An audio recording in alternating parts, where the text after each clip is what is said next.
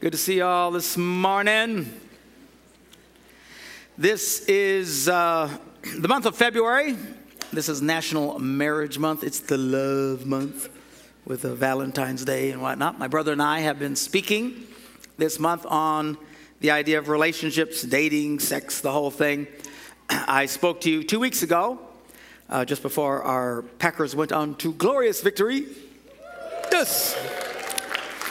About the importance of impressions and looking for teaching opportunities to speak into the life of your children, especially you guys. I hope you're starting to man up. In fact, anybody notice any teaching opportunities during the Super Bowl? Seriously, some of those commercials, that one, Pepsi one, where they're dating and she's thinking, oh, I wonder if he has a job. I wonder if he's like that. And then his brain is, I want to sleep with her. I want to sleep with her. I want to sleep with her. Ha, ha, ha. Very funny. Great opportunity. You hit pause. You mention something to your kids about it. You don't need a big sermon, by the way, guys. All you got to do is say, guys, that's a bad thing. They'll be thinking like that. Look for teaching opportunities. Engage with your children. Anyway, so we're going to continue today on this subject. I've titled today's message, Young Love. Now, I speak a lot about these things, and there's certain issues that I get on that a little bit outside the box and certainly outside the mainstream big time. This is probably the most controversial thing that I advocate. If you don't like what I say today, don't get mad. Just get in line. All right? I get it. I know there's a lot of you. I'll never convince your minds on it. I would to God I could. But at least I want to challenge your thinking. Now, 1 Corinthians, the 7th chapter, verse 1, Paul writes this. He says, now for the matters you wrote about. They were writing to him. What do we do about this? What do we do about that? And this particular thing is, what do we do about this whole sex thing, the whole temptation thing, our young guys, our young women? What do we tell them about this? And he said, well, here's my answer. It's good for a man not to have sexual relations with a woman. Now, that's the NIV translation. That's not exactly what he said. NIV is a great translation. It's one of the easiest ones to read today. I recommend it. But I got issues with some of the translations, the way they translated things. They kind of get away from the original exact thing that they said. What he literally said was, it's good for a man not to touch a woman. And you'll see that in other translations. Of course, they can say, well, gee, that seems kind of extreme. He's talking about sex, so let's just say it's good not to have sex with a woman. But he's literally talking about touch. Now, touch is a powerful thing. I was just reading last week about the physiology of touch. It's kind of like the mini drug, if you will. Kind of like an addictive drug that you take, and then, ooh, that feels good, and you got to take it again, and of course, that'll eventually kill you because you got to keep having bigger and bigger doses of it. This won't kill you, but it's like a drug in this way. It says the more that we touch and are being touched, the more we want to be touched. Human beings are wired for touch. Studies with little babies like little Maya in nurseries that for some reason their parents were killed in an accident or something like that and they're not there to touch them, they suffer greatly. They theorize that if human beings, especially infants, are rarely if ever touched, they will die. We need to be touched. The more we're touched, the more we want to be touched. Now, what happens oftentimes in a marriage situation, you're married for a while and then you finally say, okay, enough with the touching. And couples intentionally quit going through the effort of touching each other. But then something happens they're not aware of. They suddenly no longer want to be touched or feel like touching. This is when they start thinking, oh, there's something wrong with our marriage. Maybe I should find somebody else. Something's wrong. Look, the reason this is happening is because you've stopped touching each other. If you are married, you need to intentionally touch each other. I'm talking holding hands, leaning against each other while you're watching TV. Play footsie under the table while you're eating dinner. You've got to touch each other. You want to ruin your marriage? You want to get miserable? Stop touching. Stop touching. And couples do this all the time. Then they think, I don't feel like touching anymore. And it spirals out of control. You need to touch. Try this for 30 days. See what happens. We're not talking sexual. Just touch. See what happens. We are wired physically. We need to be touched. The more you touch, the more you will want to be touched. You can always tell people who are dating when you see them sit next to each other in a car. You ever notice this? Because the guy's sitting here and the chick's like right here. You ever notice this? You know, the longer people have been married, the further away she gets. Pretty soon he's driving, she's in the trunk. You know, they're going along. Like, what the heck's going on here? Because you stop touching. The more you stop touching, the more I don't want to be touched. I don't feel like being touched. It's a bad thing for you. It means you got to intentionally do this. Okay, so we have married people who don't touch each other. We have single people who can't stop touching each other. And it's a big fat stinking mess. So he's saying to the single guy, stop with the touching. But then verse 2, he says, but since there's so much sexual immorality, each man should have sexual relations with his own wife. Each woman should have sexual relations with her own husband. This is the Bible telling you this. He ratchets it up. The husband should fulfill his marital duty, i.e. sex, to his wife. Gentlemen, do your duty.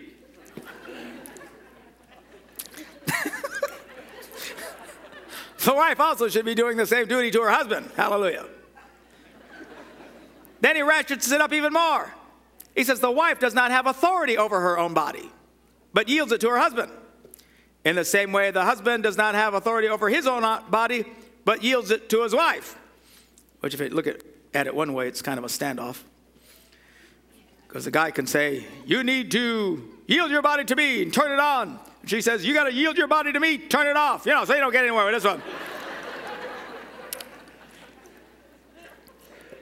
But then he ratchets it up more. He says, do not deprive each other. This is the Bible talking.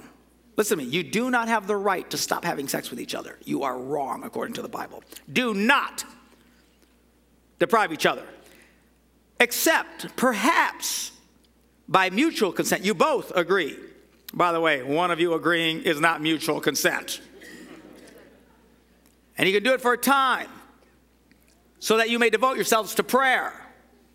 Well, that's why Christian couples aren't having sex. They're all praying.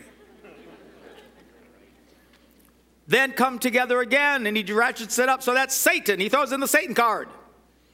Will not tempt you because of your lack of self-control. If there's one thing the Bible is explicitly clear, is that Christian couples should be sexually active. And by the way, if you exercise once a month, are you considered physically active? If you exercise once a week, are you considered physically active? You got to exercise 2-3 times a week before anybody considers you physically active. You're supposed to be sexually active. It's another sermon. But he says, I say this as a concession. What? That you can get married. See, he didn't like marriage. Paul was kind of poo-poo on that. You see, today, great if you can be married, too bad if you're single. But if you were living 2,000 years ago, the Christian community was thinking, it's great to be single, too bad if you have to get married. Very, very different perspective. Paul says this, he says, I wish that all of you were as I am, which is single. But each of you has your own gift from God. One has one gift, one has the other.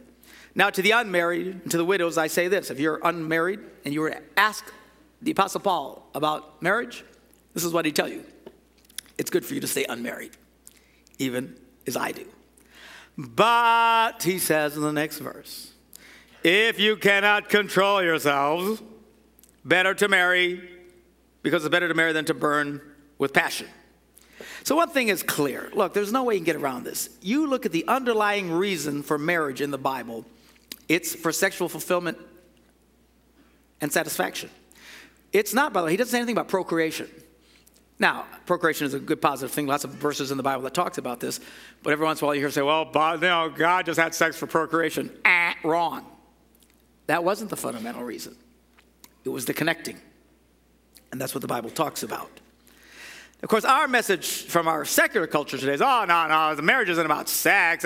It's about soulmates and love and finding true peace and joy. Seriously, if you think marrying some dude is going to bring you peace and joy. Oh, but I know it will, Pastor. You're on drugs, man. Marriage is about the fulfillment of this wonderful sexual thing. This wonderful drug-like experience that's brought men and women together since Adam was first introduced to Eve. People say, well, what's the big deal? Who cares if people have sex before they're married? It doesn't really matter. Really? Forget about what God says for a minute.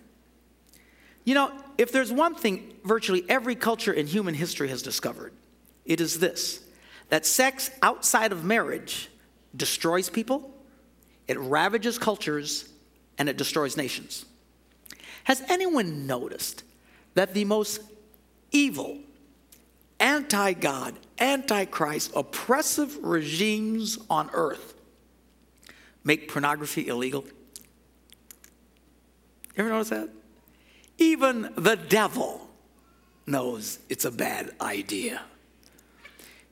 Seriously, it's in Western culture. Oh, yeah, it's okay, no big deal. The most satanic cultures, no porn.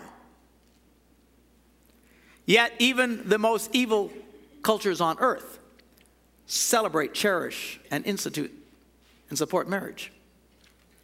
Why? Well, because they're not idiots. They know history.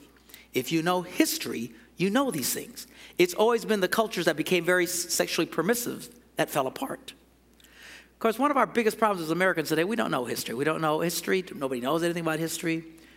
Nobody looks to the future. We just focus on the now.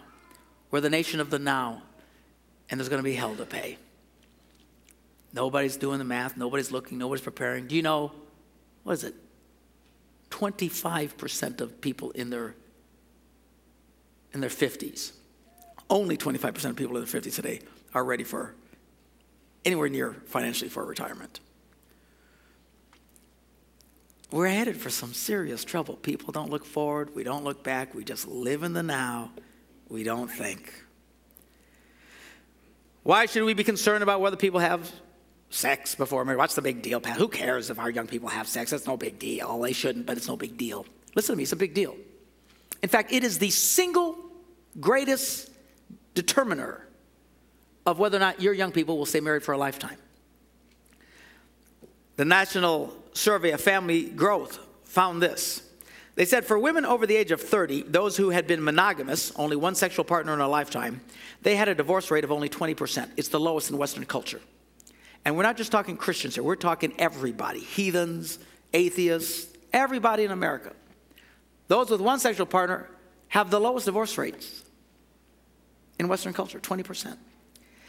Their studies showed that those who had one other partner, now we're not talking lovers, we're talking just one other roll in the hay. That group, the divorce rate jumps to almost 50%. Those who report two other boys jumps to almost 60%, and it climbs. The single greatest indicator is not what you think, Mom and Dad. You think, oh, my kids should have their education first, and they're too young, and they should save money first, and all this before marriage. You're wrong. That has almost no bearing on whether or not they will succeed. Sexually being active will determine whether or not they'll succeed or fail.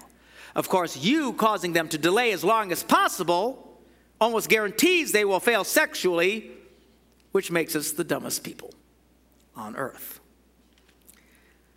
Studies have shown that physiologically, it's not healthy for people to have multiple sexual partners. We're not animals. We're not dogs. Despite people thinking we crawled out of the soup someday from a frog or a lizard or something like that. We're people. Studies have shown that when a woman has sex with a man, she releases a chemical into her bloodstream called oxytocin. This is known as the bonding chemical. It's the thing that buzzes her and gives her this connection with this guy. It's the same chemical that is released when a woman breastfeeds. It's called the bonding chemical. It helps her to bond to the little rugrat. All right? But they have shown that every time a woman has another partner, she begins to generate less of the oxytocin. And you start having multiple sexual partners. That's why some of you girls, quite frankly, and again, this isn't about making you feel bad. You know what's hard about talking about this stuff? Is virtually everybody in this room has done it wrong at some level. And the reason why so many churches never want to talk about these things, we don't want people to feel bad. But it's not about making people feel bad. We get it. That's what grace is about. That's what forgiveness is about. But we need to start doing life right. For example, should you kill people? No. Will God forgive you if you kill people? Yes. So that means we can kill people? No. Well, won't God forgive me if I do kill people? Yes. Well, then I can kill people. No. It's like this in all these things. It's a struggle between grace and truth, but yet they work beautifully together. Truth is always truth. God forgives, but there's still truth. The church today, everybody just looks, just grace, grace, grace. You know, they say, well, we believe in grace. It's their way of spiritually saying we're wusses and we don't want to talk about anything. The truth of the matter, we've got to talk about the truth. We're not helping people. I don't hate you. God doesn't hate you. Again, I'm aware almost everybody's blown this at some level. But at some point, we have to stop the stupid. If there's one thing the church has to do in 2011, we have to stop the cycle of stupid. Or our kids will keep doing the same dumb things we did, and their kids will do it, and the culture will continue to rot and destroy. We have to stop and say, no, we need to stop. This is destroying us. Well, I did it wrong. Okay, God will forgive you, but we still have to stop doing it wrong. Want sex, Paul says? Get married, period. Which brings me to the core of today's message, which is young love. Now, sexual desire is the main reason that the Bible says to even get married in the first place. And your greatest sexual desire is when you're youngest. Then arguing for the delay of marriage to an older age is counterintuitive and certainly goes against what the Bible says. At least one would have to admit that the delay would only increase the desire for sex. You know, I did a search of a couple of other cultures because surely we're not the only people who deal with this. And I went on to some Islamic websites. And I was because they were asking these imams, what do we do? You know, we have this sex, these guys, man, I want to have sex. You know, is it okay to have sex with my girlfriend? Is it okay to have oral sex? Is it okay to, look at porn and all this stuff? They said, no. An Islamic man never does that. I said, well, what do we do? They said, get a wife. Gee, who does that sound like? The Bible. Jewish websites, conservative Jewish websites, exact same thing. A Jewish man never does these things. Well, what do we do? Find a wife. It's the exact same thing Paul said in the Bible.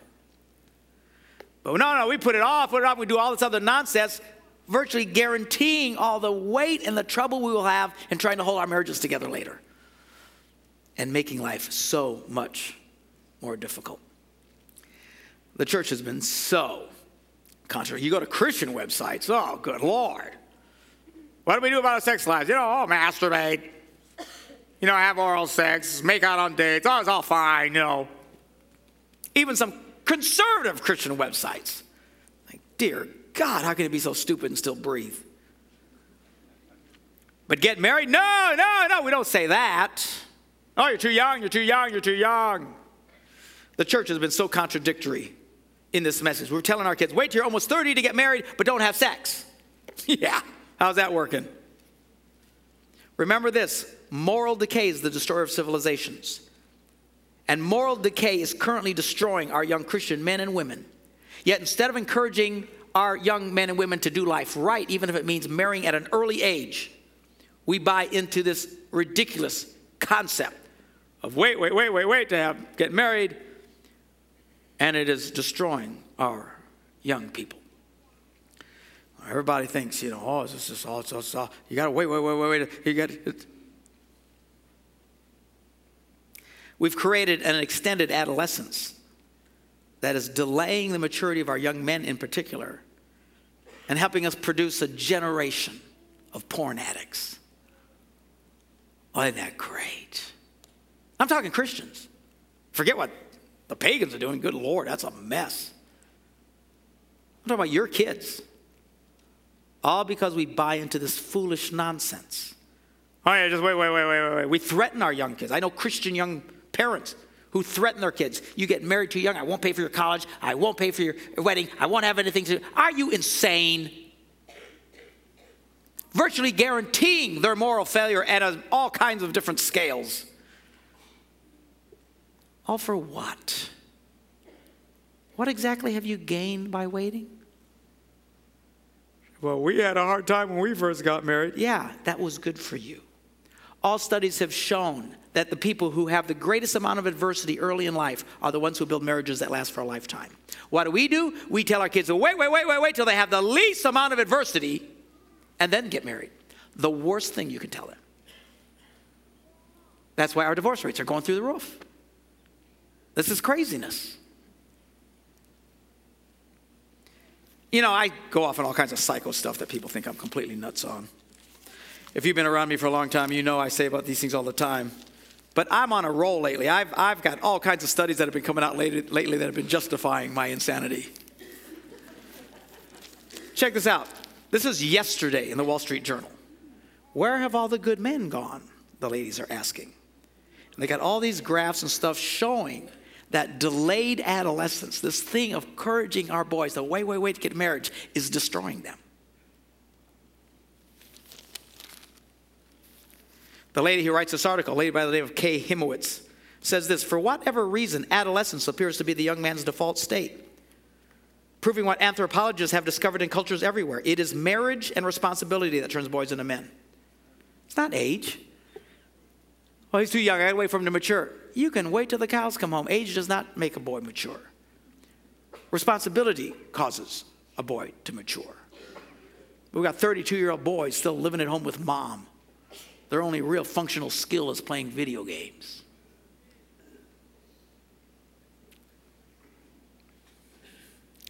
We have a problem. We delay marriage. We have a demographic problem. Not only morally is it rotting the culture of our homes and destroying our families, we have a demographic problem. We're not having enough children. We're the first generation of Christians that's beginning to breed itself out of existence. Culturally, we are headed for a disaster in Western culture. Stop and think about this. Americans currently are having like 1.5, 1.3 kids per family, whatever it is. Islamic cultures that cherish their culture have about 6 to 8 per family. Do the math. What do you think the world's going to look like in 50 years? Huh? Is that really what you want? Is that what we want? Oh, we can't afford it, Pastor. Really? Poorest countries in the world have them like rabbits. Richest country in the world, we somehow can't afford it. Another study that just came out last week showed that this idea that children cost a fortune to raise, bunk. It's not true. All these economic models they've told us is all a bunch of lie. There is the most, and now they're talking about carbon footprints. You know, they say the biggest carbon footprint is actually produced by single people in their own apartments. Per capita, people with larger families produce very, very little in terms of carbon. The same house that it takes to warm one person can warm pretty much 5 people. Do the math. Of course, we're not very good at math anymore. The very thing we will love the most in life, you young people, listen to me, the thing you will cherish the most in life, I guarantee you, will not be your car, will not be your house. You will not lay down your life for your video game, boys. But when you hold that little rugrat like I just held in your arms, you will cherish that more than life itself. Yet the thing that we cherish the most, we avoid like a cancer. We treat pregnancy like a cancer. What does that, yeah, even though they're screaming, they're just, he's more about it said than I am about it. That's baby talk for preach it, brother, preach it.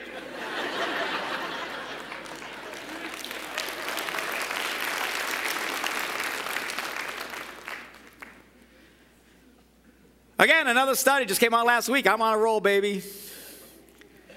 Said children in larger families are physically and mentally healthier than children in smaller families. And they said children who come from larger families tend to have successful marriages. Do you know why? Because they learned how to share. That's what the article says. They learned how to share. They got, life isn't all about me. Fertility problems we're having. It's a big one. So what happens when you wait till you're almost 30 to get married and then wait another few years before you have babies and then you can't have babies? So let me get this straight. You wanted to save all this money before you got married and then you spend all that money trying to get pregnant. what's the win here? How's that accomplished anything? And you can spend all that money and still not get pregnant. It's one of the greatest heartbreaks in young marriages today. You know how many 30-something, 40-something-year-old women are just miserable and crying because they can't get pregnant? And it's just not ladies. You know, hey, you got a clock going. Guys have clocks going too. Physiologically, we're not designed for this. Do you know, here's a study. Your chance of living to 100 years of age doubles if your mother was under 25 years of age when she gave birth to you. Doubles. This whole thing of waiting, it's craziness. Look, geezers like Lathan and I, we're pretty much set. Social Security, we might have to wait a little bit longer, but you young guys, what do you think you're going to have? You're not going to have jack squat. There's not enough of you. The Green Bay paper, everybody read this last week. There's an immediate shortfall of like 15 million workers in America in the short term. We have murdered 50 million Americans in abortion over the last 20 years. Do you know how much more your house would be worth today if there were 50 million new people looking for homes? I want you to do the math. We are killing ourselves. We're ruining our economic future. We're ruining the church's future. Churches will continue to shrink. We're just not thinking. Look, I know some of this freaks you guys out. Some people get mad and they can't handle it. It's all right, get in line. Well, Pastor, what about their freedom? We want them to enjoy their freedom in their 20s. Really? See, it used to be people grew up in their 20s. Now it's all about freedom in your 20s. Let me see if I get this straight. I'm 56 years of age. I have 5 grandchildren. My kids, thankfully, are gone out of the house. I'm having more fun than should legally be allowed.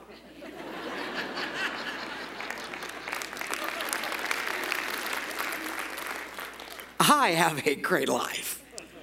People my age who've done this right, they tend to really enjoy this time of life.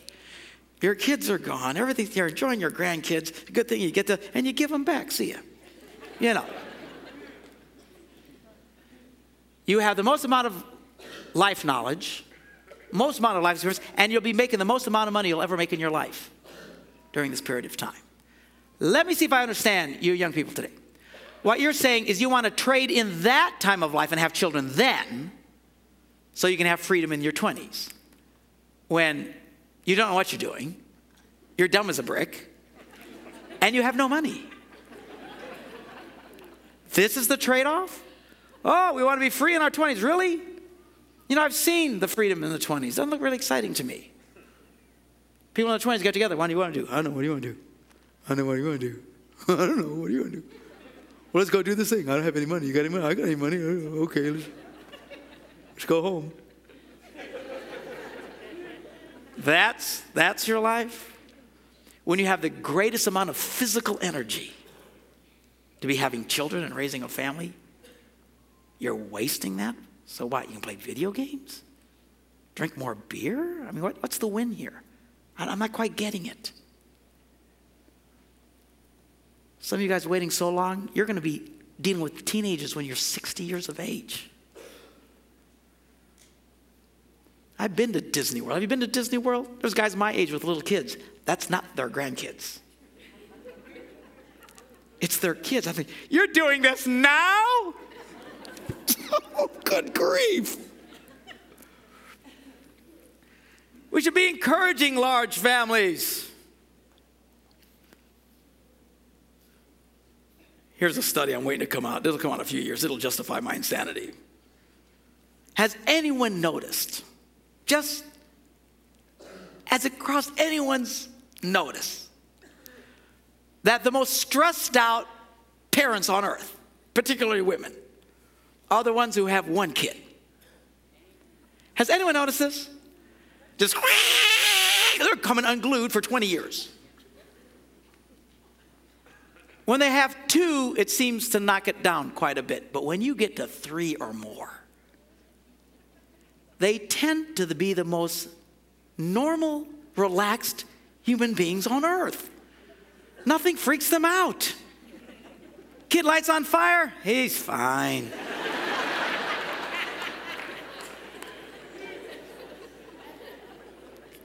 I was just talking to Bryce Pop between services because I got 6 kids. He said, that's an interesting analogy you used because one of my kids lit on fire the other day. So what'd you do? Just put it out. You're fine. You're fine.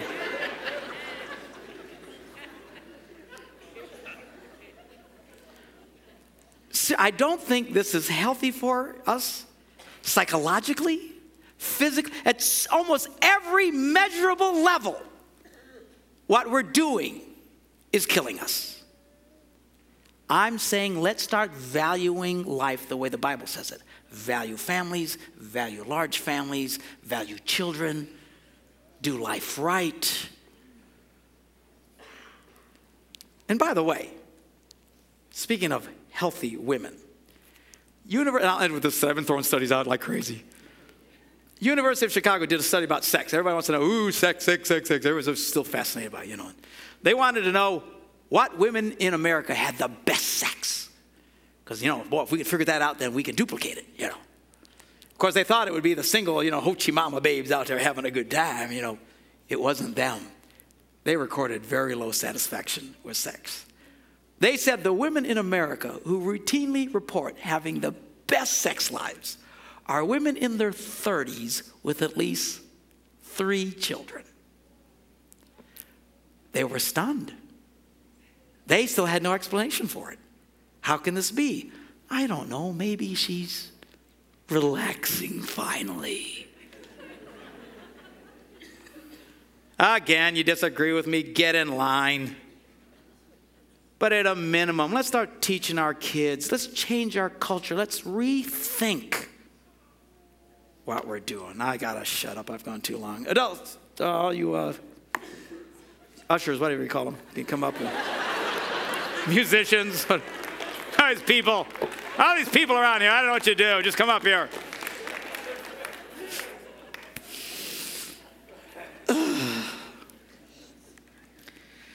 God help us. Help us start doing life right. Lord, we thank you that you love us despite our mistakes. Lord, we are a church, we are a culture today. We're a room full of people who've done this wrong in so many ways. We know you love us, you care about us. It's not about feeling depressed or bad. This is a call for, Lord, help us to start reevaluating the way we approach life. Help us start to do life right. Help us to stop the cycle of dysfunction in our young people. Help us to build healthy families that can build a healthy church so that we can reach out and touch a lost and dying world. It's hard to bring a message of healing to a lost and dying world when we're as sick as they are. Help us, Lord, to live out your grace, your health, your vitality. Help us to lead the kind of lives that other people will look at us and go, wow, I want to be like that. How do you guys do it? And it'd be such a great opportunity to share. We do it because we know you, because of your love, your grace, and your kindness in our lives.